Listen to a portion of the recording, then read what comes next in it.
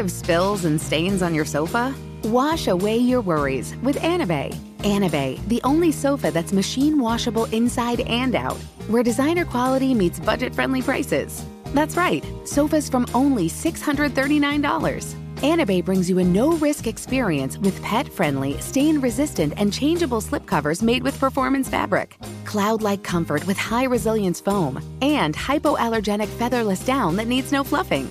Their steel frame ensures longevity, and you can rearrange the modular pieces anytime. And here's the cherry on top, up to 60% off site-wide. It's backed by a 30-day satisfaction guarantee, so if you're not absolutely in love, send it back for a full refund. No return shipping or restocking fees. Every penny back. Join the revolution of easy, clean, stylish living with up to 60% off at anabei.com. That's ANABEI.com. Offers are subject to change and certain restrictions may apply. Discover FX's Shogun, the official podcast, available now. Every legend begins with a story. Listen and explore, episode by episode, this story of war, passion, and power set in feudal Japan. Join host Emily Yoshida each week with the creators, cast, and crew in this exclusive companion podcast. They dive deep into the twists and turns of the plot, go behind the scenes, and explore the real-life history that informed the limited series based on James Clavell's best-selling novel. Search FX's Shogun wherever you listen to podcasts. This episode is brought to you by Ferguson. At Ferguson, your project is our priority. Whether you're building a new home or working on a remodel, Ferguson showrooms are designed to inspire. Ferguson Associates are experts. They can help with bath, kitchen, lighting projects, and just so much more. And they can help you pick out the perfect products, they can help get your orders facilitated, and they can even manage delivery coordination. They work with builders and remodelers, designers, and homeowners to make sure that every project runs smoothly, start to finish. They're going to take care of the details so you're happy. Book your one-on-one appointment at FergusonShowrooms.com to get started. This episode of Stuff You Missed in History Class is brought to you by Get Your Guide. No matter where you are going on your next travels, Get Your Guide offers great ways to connect with your destination and make memories with locally vetted, expertly curated experiences. Things just as examples. You could go whitewater rafting in the Grand Canyon. You could take a tour of Pike Place Market in Seattle with a chef. There's a London Royal Parks and Palaces tour. All kinds of options wherever you are going. So discover and book your next unforgettable travel experience at getyourguide.com. Welcome to Stuff You Missed in History Class, a production of iHeartRadio.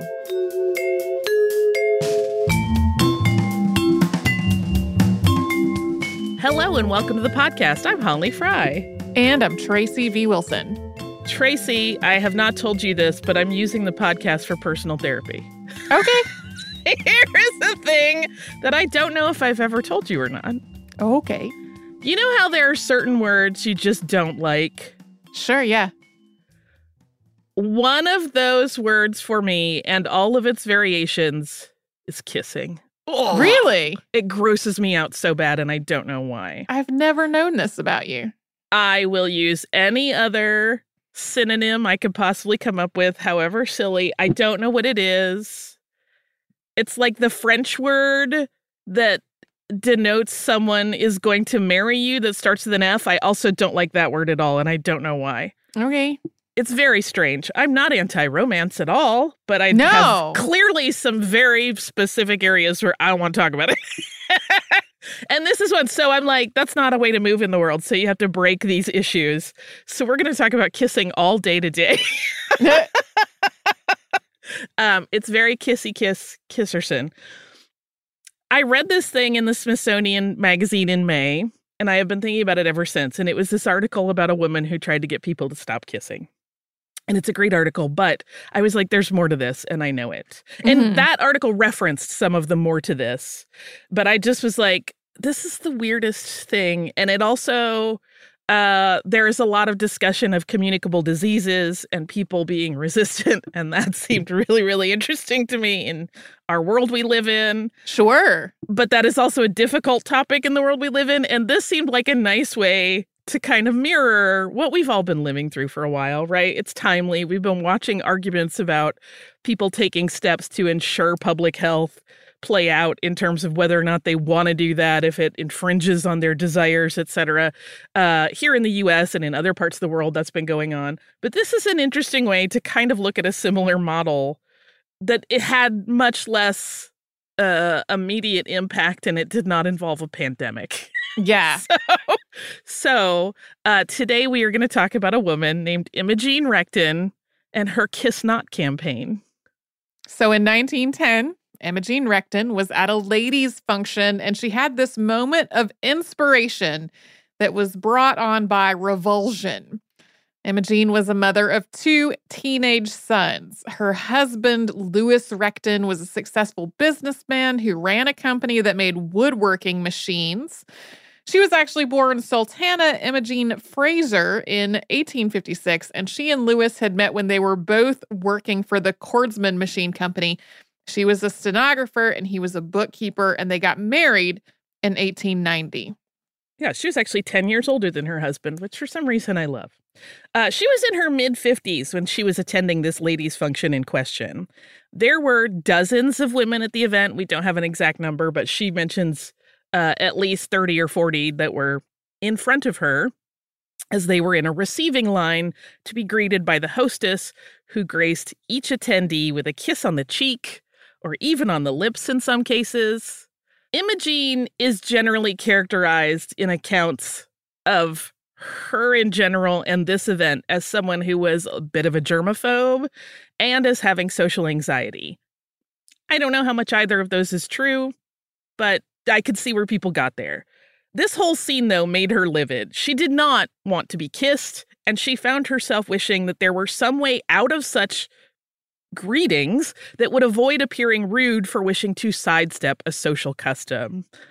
Imogene said herself in an interview later that year, quote, "I was taught by my mother that kissing breeds disease, and I always disliked it."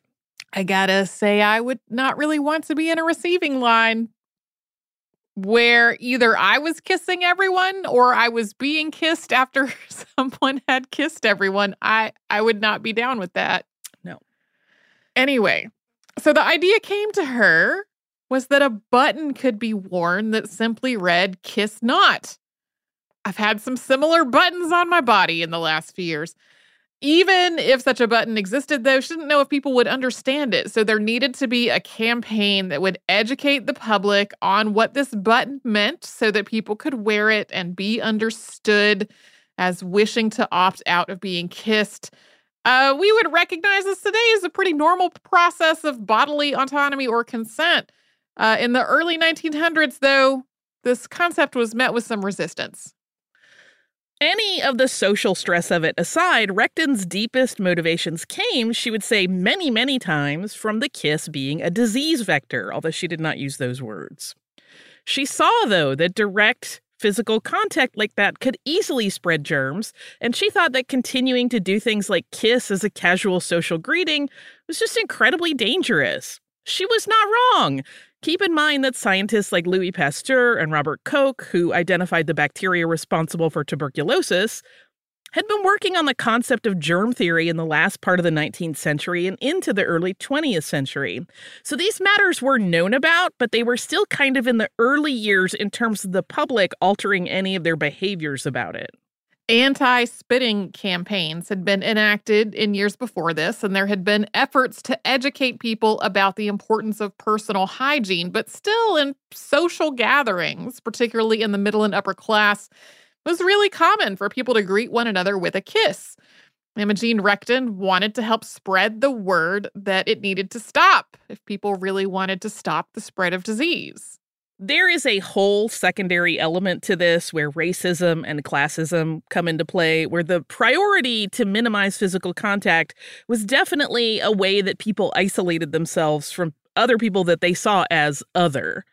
A lot of the movement that already existed regarding home and personal hygiene advice was kind of aimed at keeping white middle class and above households safe.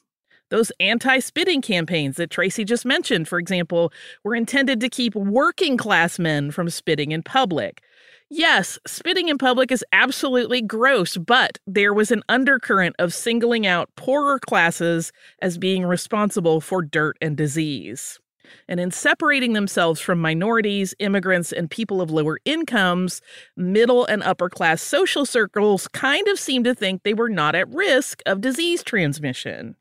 Additionally, a lot of the advice from health officials regarding what people needed to do to be clean and to stop the spread of disease, these were actions that were just not available to everyone socioeconomically. For example, isolating when sick is great advice and good practice, but how was a person living in a tenement or a multifamily home supposed to do that? It just wasn't possible. So the idea of lower classes being diseased persisted because in some ways it was kind of a self-fulfilling prophecy. If you were living in really close quarters, it was really easy for diseases to spread. Yes. So instead of saying, hey, we should figure out a way to improve the quality of life of everyone, the idea was, let's just not talk to those people or go near them. In 1908, the Philadelphia Dispatch to the New York Herald syndicated a column about doctors who advocated against kissing, titled, "Declares Kiss Must Go." That particular article was inspired by another article, that one in the Monthly Cyclopedia and Medical Bulletin, which was called Kissing, Its Evils and Benefits. That was written by Dr. John V. Shoemaker. Dr. Shoemaker had apparently stated in his work that because kissing involves the mouth, that makes it an easy path for germs to travel to the stomach and lungs. In the article from the New York Herald, another doctor weighed in. This was Dr. Clara Scott, who's described as a homeopathic physician. She states, quote, "The number of diseases which kissing causes is unbelievable to one who has not studied the question.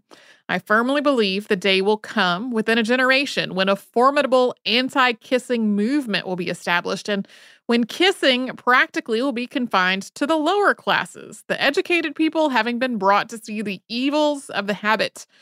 Next to the evil of kissing babies comes the sweetheart's kiss. This is one of the most dangerous of all. A husband's kiss soon loses its fervency, but the kiss of two sweethearts is the paradise of the tuberculosis germ and the diphtheria germ and other germs too numerous to mention. During the long intervals while the sweetheart's kiss continues, one may imagine the various germs rushing backward and forward with unholy glee." This is the longest way to go. Don't have long makeout sessions, y'all. The Washington Times ran a much longer version of that article, which included a quote from another woman physician, this one, Dr. Rachel S. Skidelsky. And she took a more moderate approach to this whole issue, stating, quote, "Dr. Shoemaker is right, but let's be practical. It is my opinion that all unnecessary kissing, the kissing without real affection, should be abolished. This would reduce the germ evil to a minimum." So we'll talk more about this tug of war that played out in the press in November of 1908 as anti-kissing advocates and their detractors fought it out publicly. First, though, we will pause for a sponsor break. Tired of spills and stains on your sofa? Wash away your worries with Anabei. Anabei, the only sofa that's machine washable inside and out, where designer quality meets budget-friendly prices. That's right, sofas from only $639. Anabei brings you a no-risk experience with pet-friendly, stain-resistant, and changeable slipcovers made with performance fabric, cloud-like comfort with high-resilience foam, and hypoallergenic featherless down that needs no fluffing. Their steel frame ensures longevity, and you can rearrange the modular pieces anytime. And here's the cherry on top, up to 60% off site-wide. It's backed by a 30-day satisfaction guarantee, so if you're not absolutely in love, send it back for a full refund. No return shipping or restocking fees. Every penny back. Join the revolution of easy, clean, stylish living with up to 60% off at anabei.com. That's ANABEI.com. Offers are subject to change and certain restrictions may apply. Hey guys, it's Ray from the Bobby Bones Show here to tell you the national sales event is on at your Toyota dealer, making now the perfect time to get a great deal on a dependable new SUV like an adventure-ready RAV4. Let's go! Available with all-wheel drive, your new RAV4 is built for performance on any terrain, from the road to the hills to the trails, all over. And with plenty of passenger and cargo space, plus available tech like wireless charging, and your entire crew can stay connected. Or check out a stylish and comfortable Highlander with 3 spacious rows of seating, up to 8 passengers, yeah. And with available features like the panoramic moonroof, you can sit back and enjoy the wide open views with your whole family. Plus, both RAV4s and Highlanders are available in hybrid models. So no matter your style, you can drive efficiently and save on gas. Visit your local Toyota dealer. Check out amazing national sales event deals on RAV4s, Highlanders, and more. Visit buyatoyota.com. That's buyatoyota.com. Toyota, let's go places. Apple Card is the perfect cashback rewards credit card. You earn up to 3% daily cash on every purchase every day. That's 3% on your favorite products at Apple, 2% on all other Apple Card with Apple Pay purchases, and 1% on anything you buy with your titanium Apple Card or virtual card number. Visit apple.co/card calculator to see how much you can earn. Apple Card issued by Goldman Sachs Bank USA, Salt Lake City branch. Subject to credit approval. Terms apply. Are you someone who's developed a keen awareness of life's nonsense and found their way around it? Someone who zigs when the rest of the world zags? Someone who doesn't put up with life's yada yada? If you're nodding your head yes, then it might be time to check out Metro by T-Mobile. At Metro, there's nada yada yada. That means no contracts, no credit checks, and no surprises. Join Metro. They help you stay ahead of the game with nada yada yada. Outsmarting yada yada means things like avoiding those surprise subscriptions. I definitely ordered a one-time Valentine present recently, and then I got an email thanking me for joining their subscription program. Not a thing I had even realized I was doing. You don't take yada yada in life. Don't take yada yada from your wireless provider. Metro has no contracts, no credit checks, no surprises, and nada yada yada, helping you stay ahead without compromising on things you love the most. Stop by one of over 6,000 Metro stores nationwide.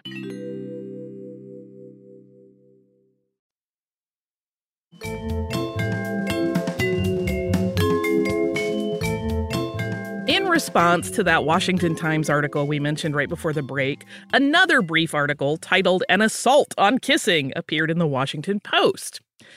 That article starts by quoting Dr. Clara Scott almost in her entirety from the previous one, but it does not mention her by name. It just calls her a female physician.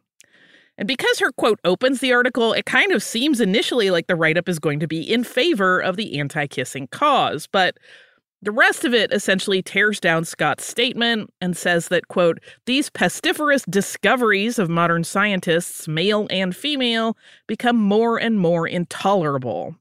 It goes on with the rather cringy proclamation that, quote, kissing is all right in proper circumstances and enjoyable even if the circumstances aren't quite as they might be. I don't know what the intention or meaning of that is, but it just sounded real icky to me. The article then includes quotations of poetry by Lord Byron and Tennyson to show how very culturally important kissing is, and then concludes by saying, quote, scientists, real and spurious, have run the germ theory into the ground. They make themselves preposterous and arouse just resentment in the breast of every right-minded man and sweet-lipped woman. The holiest, sweetest memories of mankind cluster about kisses. The abolition of kissing would mean the blotting out of happiness. And for what? To avoid the imaginary onslaught of a puny imaginary germ. Bah! Let kissing thrive and let the germs look out for themselves. I like the implication here that everyone wants to kiss people. There are clearly people who feel very much that that is their entire reason for living. So yet another take on this was written by Ethel Lloyd Patterson, who is an opinion journalist from New York. Noting in her article, Kisses Under Ban of Brains in Quaker City, that Dr. Clara Scott was from Philadelphia, Pennsylvania, she claimed, quote, so now we know what is the matter with Philadelphia. For a long while, of course, we have all been aware that an indefinite gloom hung over the Pennsylvania city, but we had scarcely attributed it to a rush of brain to the head. But if this be true and intelligence is really incompatible with osculation, well then, 'tis better to have lost your brains than never to have kissed at all. Yet another physician, this one, Dr. Enrico Castelli of New York City, was consulted for his opinion on the matter for Patterson's article. His take was, quote, we physicians cannot expect to divert the course of human nature. Our place is to fortify it as far as we can against mishap. That is all we can do. To say that we could, even if we wish to, stop people who love each other from caressing one another is utterly absurd. But from a purely scientific standpoint, let me explain to you how little disease would actually be prevented, even if it were possible to place an embargo upon osculation. I have made a special study of bacteria for over 5 years, and I have found that practically every known germ is present in a dormant condition, as one might say, in every human mouth. They are taken into the lungs with every breath. Now, the reason they do not develop is because the person is not in the necessarily rundown condition that affords them foothold. Just going to say Dr. Castelli maybe needed some help from a bacteriologist. That's just my personal opinion on that one. He basically summed up his stance in additional comments as being that the world is covered in germs and you're ingesting them all the time, so go ahead and kiss because, quote, science will never advance, can never advance to the point where contact with bacteria can be avoided. Okay, this is kind of one of the phases of the germ theory of disease where there were people who were like, yes, germs exist, but they only make you sick if... with a lot of spurious qualifiers. Well, it's also that thing where there's not really a distinction between like bacteria and virus. So it's like, you carry all the stuff all the time. And I'm like, my dude, no way. Not exactly. So Imogene Recton was starting her social reform effort about kissing at a time when there was already all this arguing about it. In her living room in Cincinnati, Ohio, Mrs. Recton launched an umbrella organization for her efforts, which was called the World's Health Organization. This is not to be confused with the World Health Organization, which was not founded until 1948. The World's Health Organization's pledge, written by Imogene, was, quote, in order to encourage good health and lessen the spread of consumption, I desire to join the World's Health Organization and hereby pledge myself to discourage the custom of kissing on the lips whenever it is in my power. It's interesting that this isn't a pledge not to kiss. It was certainly implied, but this pledge is a promise to discourage others from kissing. Once the pledge was signed and sent back to Imogene's organization, along with a nickel, the person who sent it received their Kiss Not button in return. So one of the things that Imogene did to spread the word was to write articles up and send them out to newspapers. And she also gave interviews. And she got a lot of press. Some of that press was fairly straightforward reporting on what she was doing, but some of it definitely has a mocking tone. But for a brief time, regardless of which flavor you were getting, her message was being spread wide and far. In June of 1910, the San Francisco Sunday Call covered the formation of the organization in a picture-heavy article titled To Kiss or Not to Kiss.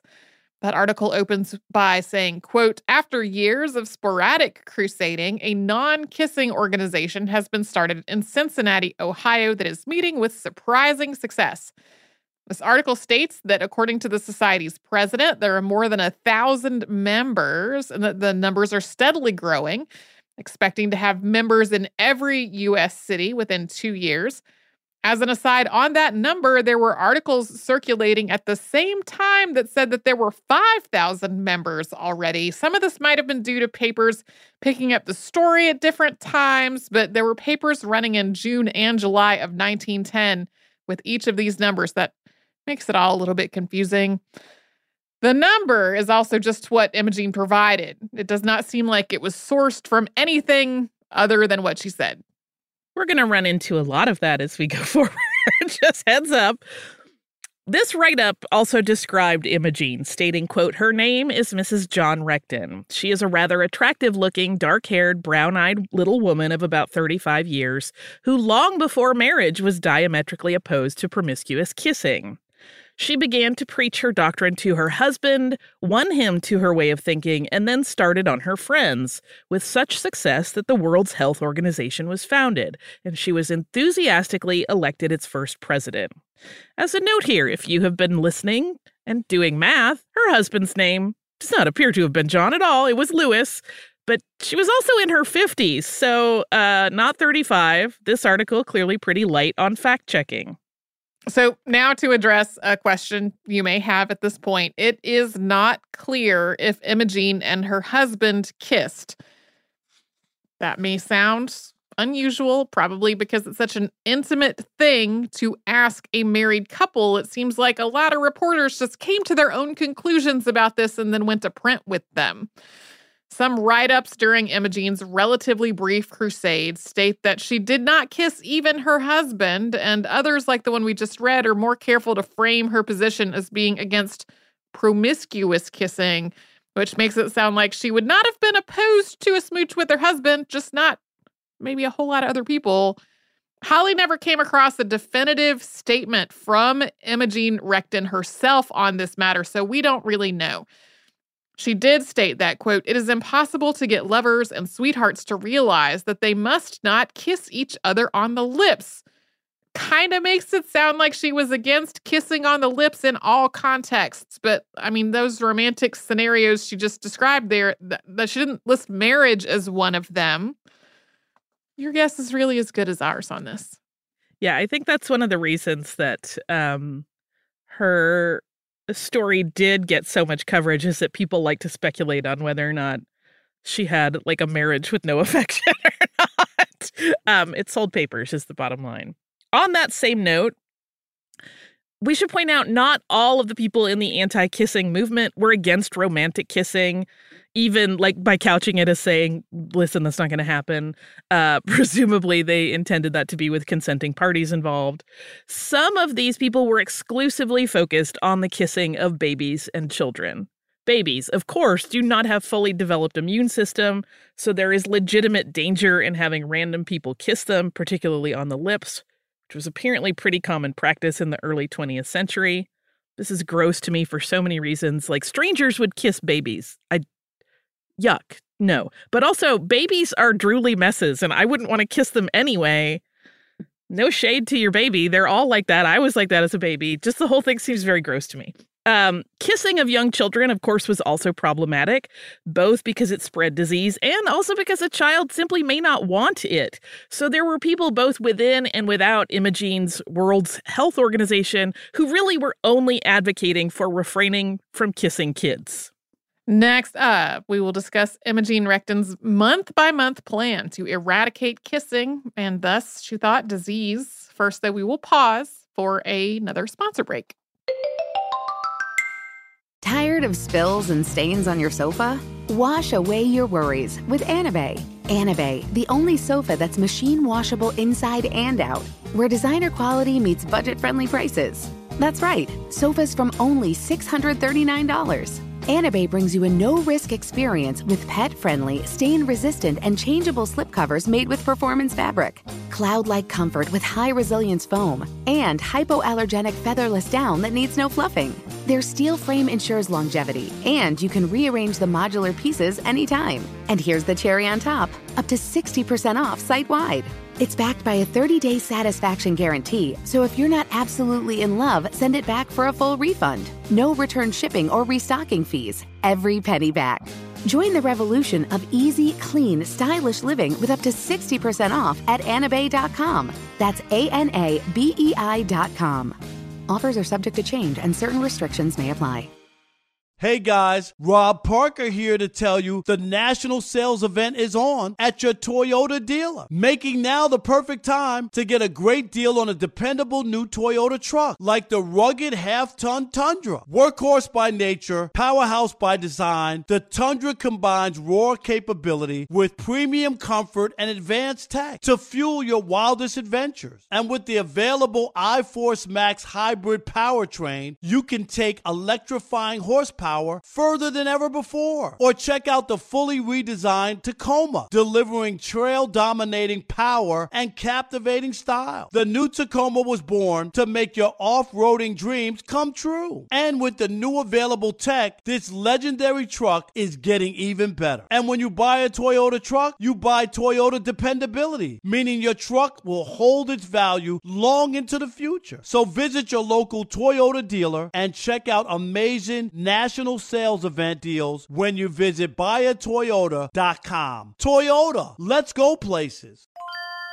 Are you someone who's developed a keen awareness of life's nonsense and found their way around it? Someone who zigs when the rest of the world zags? Someone who doesn't put up with life's yada yada? If you're nodding your head yes, then it might be time to check out Metro by T-Mobile. At Metro, there's nada yada yada. That means no contracts, no credit checks, and no surprises. Join Metro. They help you stay ahead of the game with nada yada yada. Outsmarting yada yada means things like avoiding those surprise subscriptions. I definitely ordered a one-time Valentine present recently, and then I got an email thanking me for joining their subscription program. Not a thing I had even realized I was doing. You don't take yada yada in life. Don't take yada yada from your wireless provider. Metro has no contracts, no credit checks, no surprises, and nada yada yada, helping you stay ahead without compromising on things you love the most. Stop by one of over 6,000 Metro stores nationwide.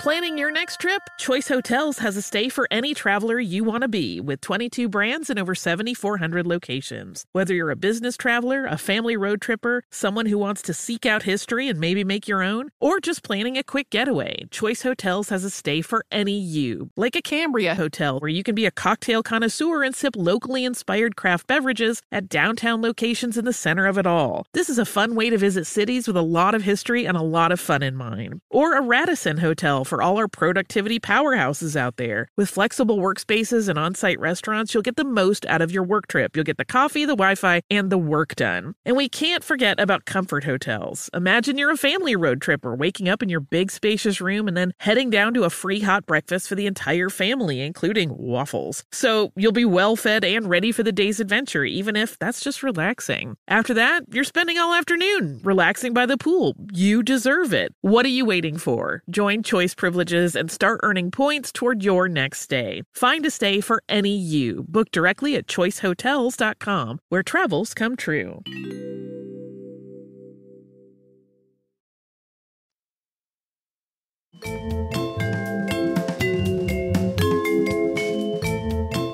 In that To Kiss or Not Kiss article that we were talking about, Recton shared her month-by-month plan for the organization to try to expand the group's numbers and reduce the spread of germs through kissing. Because this went to press in June, her first targeted group was young brides who were having summer weddings. Recton stated, quote, "The custom of kissing a bride on her wedding day is a most dangerous one. To stamp out this evil at once would be to accomplish the impossible, but we have made the start and are much encouraged." She reported that 75 brides had joined her group and agreed to wear their Kiss Not buttons on their wedding days. And when Imogene was pressed about whether she was suggesting that the newlyweds not kiss, she specified, quote, "I mean the relatives and wedding guests should not kiss the bride and subject her to risk of getting consumption." Following the summer brides, Retkin's August goal was to get parents on board, including not kissing their own babies. We're not parents. We can imagine this would have been a hard sell for a lot of people. I will say in more recent eras, there's like a whole conversation about like parents kissing their babies being a part of their babies developing their immune system, etc. Just as a note, the September target shifted unsurprisingly to teachers with the hope that they would not only pledge not to kiss the children in their care, but they would also explain the need to abstain from kissing in their classes as well. In October, the organization planned to reach out to street cleaners and laundresses. The logic there was that these were occupations that often came in contact with a lot of people's potential germs, so they would be inherently invested in spreading this anti-kissing message. November would be all about women's groups, including church clubs, literary clubs, and game groups. And the hope there was that they would all start to wear their buttons to gatherings as a way to normalize social events without kissing as a greeting. For December, you might be thinking that family gatherings might have been Imogene's game plan, but nope, weddings again. Since winter weddings meant big gatherings, it was essentially a repeat of her July plan. Recton is also quoted in this article as saying, quote, "My life for just one kiss sounds thrilling in romance and poetry, but disillusion is found in the hospitals, whence lovers follow each other to the grave in a few short months. There are quotes from other women on the matter, which shows that most of them are really only concerned about children and babies. Mrs. Philip von Valkenburg said that, quote, "I don't think life would be worth living without kisses. Of course, I don't believe in promiscuous kissing, which cheapens the value of the kiss, but it is silly to talk about discouraging all kissing." Miss Albert Hill, quoted in the article, made the case that telling people not to do something just made it more alluring. But she also mentions that she was raised in Japan, where people simply, quote, "don't do such things." Mrs. Belle de Rivera of New York thought organizing anti-kissing drives was simply silly. Mrs. William Cummings Story admitted she hadn't really thought about it much, and Mrs. Harriet J. Wood thought, quote, "the practice of kissing is altogether too extensive." She qualified that by adding that parents should absolutely be able to kiss their children and that young men and young women, quote, "are old enough to look after themselves." Although my favorite response from this gathering of quotes from women was from a Mrs. Ida Husted Harper, who told the inquiring reporter, quote, "if women could vote, they wouldn't be worrying their heads about being kissed." This is like the get off the internet. 100%. We have bigger fish to fry. Get out of my face. So this full-page article also includes images of couples kissing with captions that definitely seem intended to mock the anti-kissing cause. So things like, "this may mean tuberculosis," and "my, what a chance for those awful germs." These are editorial choices that are worth examining because though just about all of these women that were quoted were not really worried about romantic kissing, that was what the paper chose to focus on for all the visuals.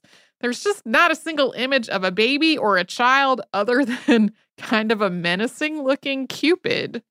That Cupid scares me. It's not cute. Sorry to throw that illustrator under the bus, but that Cupid is frightening.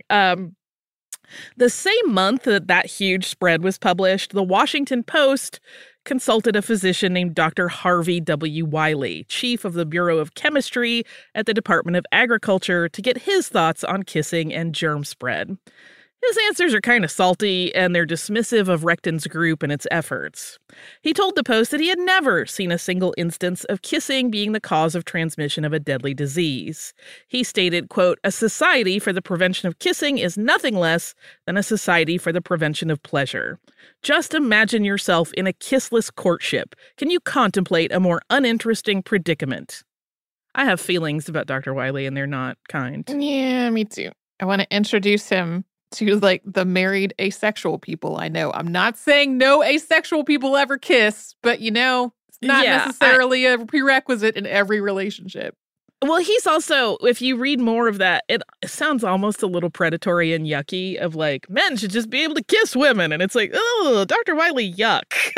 I don't stick to the Department of Agriculture, please. Thank you. Yeah. Anyway.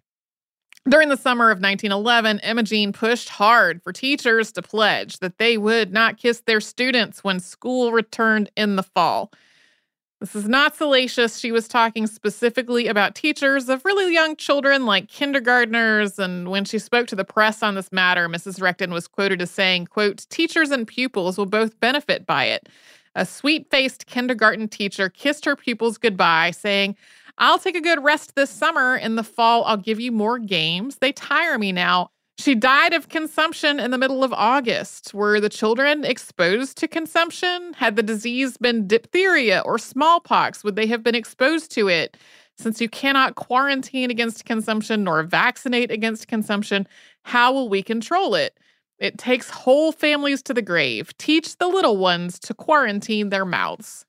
Okay, so Imogene, as we've been saying, was not wrong that a teacher kissing children could be a disease vector. But she also seemed to really like to tell these stories that had no verifiable sources, which could not have helped her campaign. In the case of that example of the teacher who died of consumption, she doesn't even give a vague location, and one would think if there were a known potential outbreak, she might want to use her platform as an advocate being interviewed by a newspaper to alert the community involved. She also, in that same article, quotes a prominent physician, but she gives no name. And according to this anonymous physician, quote, "if one of these buttons could be put upon the bib of every newborn baby and worn till the child is 80 years old, there would be more old people than there are today." That particular write-up also includes a favorite quote of Imogene, who was quoting someone else. She says that the group's health officer's motto is, quote, "Kiss only your enemies." I want that on a shirt. Kiss only your enemies. It sounds wonderfully evil. Imogene always had this steady stream of information to share that had legitimate scientific merit, but again, she also always went to extremes to make her point. Take this story that she told in 1910. Quote, "I know of one instance in a suburb of this city where a young woman was a sufferer from tuberculosis. The young man who called on her was well and strong. He became infected during the courtship, and our investigation shows that the infection was caused by kissing. They both died before the date set for the wedding." Again, no specifics. No other record seems to appear of these people. And as a consequence, the press really started to skewer Imogene with these outlandish cartoons that sometimes went along with these stories that featured things like all manner of contraptions to cover young women's faces and make sure that they could not be kissed.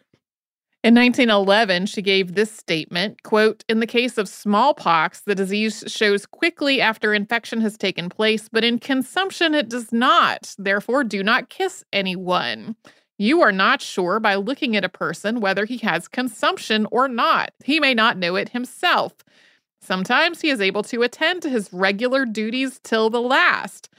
If with the expenditure of $30 million, as was spent last year to conquer consumption, to say nothing of the heartaches for the loved ones gone forever, we could say we are now rid of the disease, then the crusade against it would die a natural death. But with all this expenditure, we are still in the midst of it." Okay, that $30 million number. I don't know where she got it. I could not find a single source for it. One outlet actually seemed to doubt her and printed it as $30,000. All of the others that I saw, and there were quite a few, had the $30 million number, but again, I don't know where she pulled that from. And if you look at national mortality statistics for the U.S. for the years from 1906 to 1910, yes, the number of tuberculosis deaths went up from 75,648 reported in 1906 to 86,309 reported in 1910. And numbers like that may have certainly helped Recton's case, but that rise is actually reflective of a much larger reporting pool rather than a true rise in cases. So if you look at the death rates from tuberculosis per 100,000 people, there's actually a pretty significant drop in that period. In 1906, 1,567.5 people per 100,000 died of tuberculosis. And in 1910, that number had dropped to 1,495.8. Obviously, there are not 0.5 and 0.8 of people, but it's the numbers game. So that rate was actually dropping already, presumably from greater efforts that had been made through public health initiatives. One thing that merits considering is the ways in which Imogene Recton's efforts were treated by the public and the press and even medical professionals. She's kind of relegated to the role of kind of a nervous kook. Historian Peter C. Baldwin wrote a paper that was published earlier this year in the Journal of Social History, and he makes the case that Recton was also advocating for women to be able to deny unwanted romantic attention from men by wearing the Kiss Not button. So this served as kind of a safeguard. Could it stop a man from overpowering a woman? Of course not, but it also sent a clear signal at a time when women didn't really have a lot of options to do so that were socially acceptable. The other thing about all of this is that, at least when it came to romantic couples, Imogene was probably not really just talking about kissing.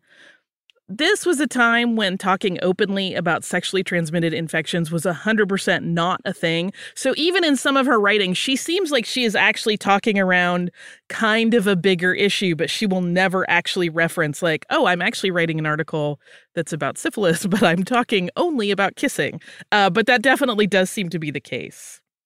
A bummer of Imogene's story is that it kind of sputters out at this point without any resolution. After the autumn of 1911, there were no more articles about her anti-kissing efforts.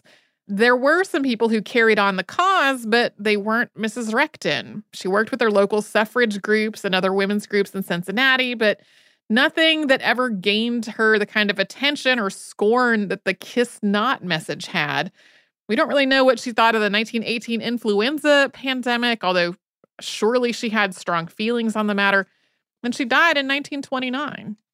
Oh, it's an interesting one. I have much more. Look, I got through that whole episode and I didn't go once. I'm cured. I can say kissing all I want now. I have listener mail. It does not involve smooching of any kind. Okay. We got so many wonderful emails about our Monarch episodes that I actually have two to read. So the first one is from our listener, Alex, who writes, Holly and Tracy, I love the Monarch episode. I love science history, and your science history episodes are among my favorite, especially since they shine light on people's overlooked contributions, especially Catalina's. And thank you for mentioning that people should plant native milkweed if they want to support monarch butterflies in North America, since research does suggest that it is indeed better for them. There are non-migratory populations of monarchs in the U.S. that have been linked to the planting of tropical milkweeds that grow year-round, compared to native milkweed species that are seasonal or dormant in the winter. We mentioned this briefly in our episode, but this is a kind of a deeper explainer on it. The non-migratory populations have been associated with a deadly monarch parasite called OE. This is Ophrysistis electrocera. I may have pronounced that wrong. So planting tropical milkweeds may be facilitating the spread of the parasite within the non-migratory monarchs, which can then spread to migratory ones. While I am not a monarch expert, I ended up reading several monarch papers when I was a grad student. Alex went to the University of Georgia because I knew the wonderful people in Dr. Sonia Altazer's lab who were studying this very issue. A talk about milkweeds and monarch disease from the Altazer lab can be found at the Monarch Joint Venture website that was mentioned on the podcast. That was, again, monarchjointventure.org. In this one, if you probably do a search there for assessment of exotic milkweed, you will come up with that lecture. The episode and behind-the-scenes discussion has reminded me how I've wanted to plant milkweed for a long time, and so I plan to get some native milkweed seeds and have them planted by spring. Thank you. Thank you, Alex. I hope other people maybe remember that they meant to plant milkweed because it's good for the monarchs. And as we said, plant your local varieties so that you don't mess up with any of their migratory instincts. I saw a monarch yesterday when I was on my walk. No, it was 2 days ago when I was on my walk. And I also walked past a stand of what I realized was milkweed because I had never seen it like as a full-grown plant before. Mm-hmm. I had just seen kind of like illustrations of what the leaves look like with a little caterpillar on there. Love it. I love it. Yeah. My other listener mail that is also about monarchs is from our listener, Caitlin. And I wanted to include this. We did, as I had put out a call to ask people, like, are kids still getting in-person visits? We got a lot of people saying, yes, absolutely. That's a lot still of great happening. emails. Yeah. This one is the cutest of them all, in my opinion. So, Caitlin, thank you up front, because I might start giggling while I say this. Hi, Holly and Tracy. I was already planning to share a cute story about butterflies in the classroom, and then you asked about it in the Friday Behind the Scenes. I teach preschool, and I'm pleased to report we are still raising butterflies in the classroom terrariums that Tracy described. For reasons unknown to me, our caterpillars this year were painted ladies instead of monarchs.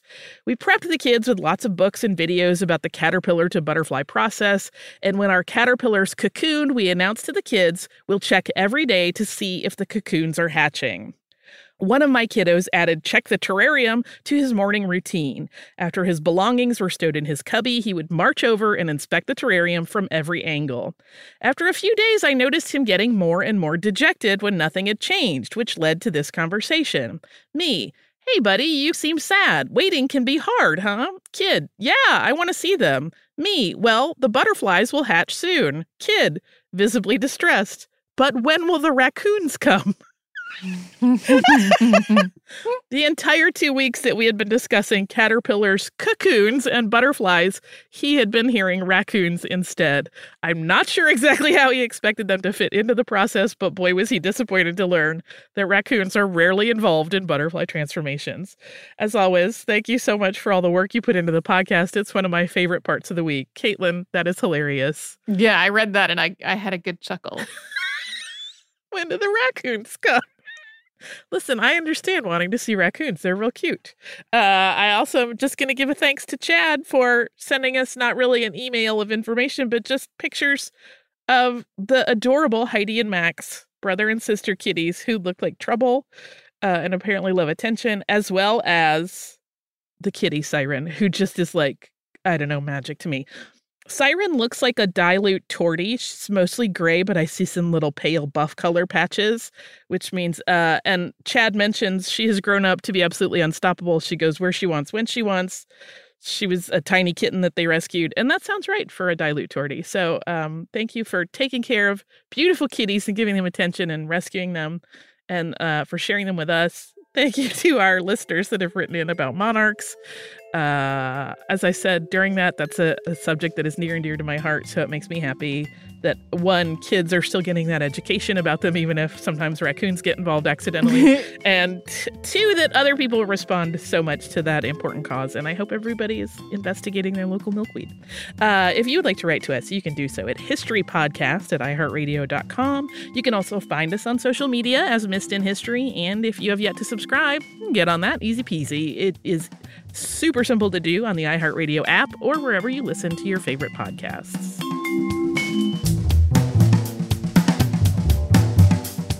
Stuff You Missed in History Class is a production of iHeartRadio. For more podcasts from iHeartRadio, visit the iHeartRadio app, Apple Podcasts, or wherever you listen to your favorite shows.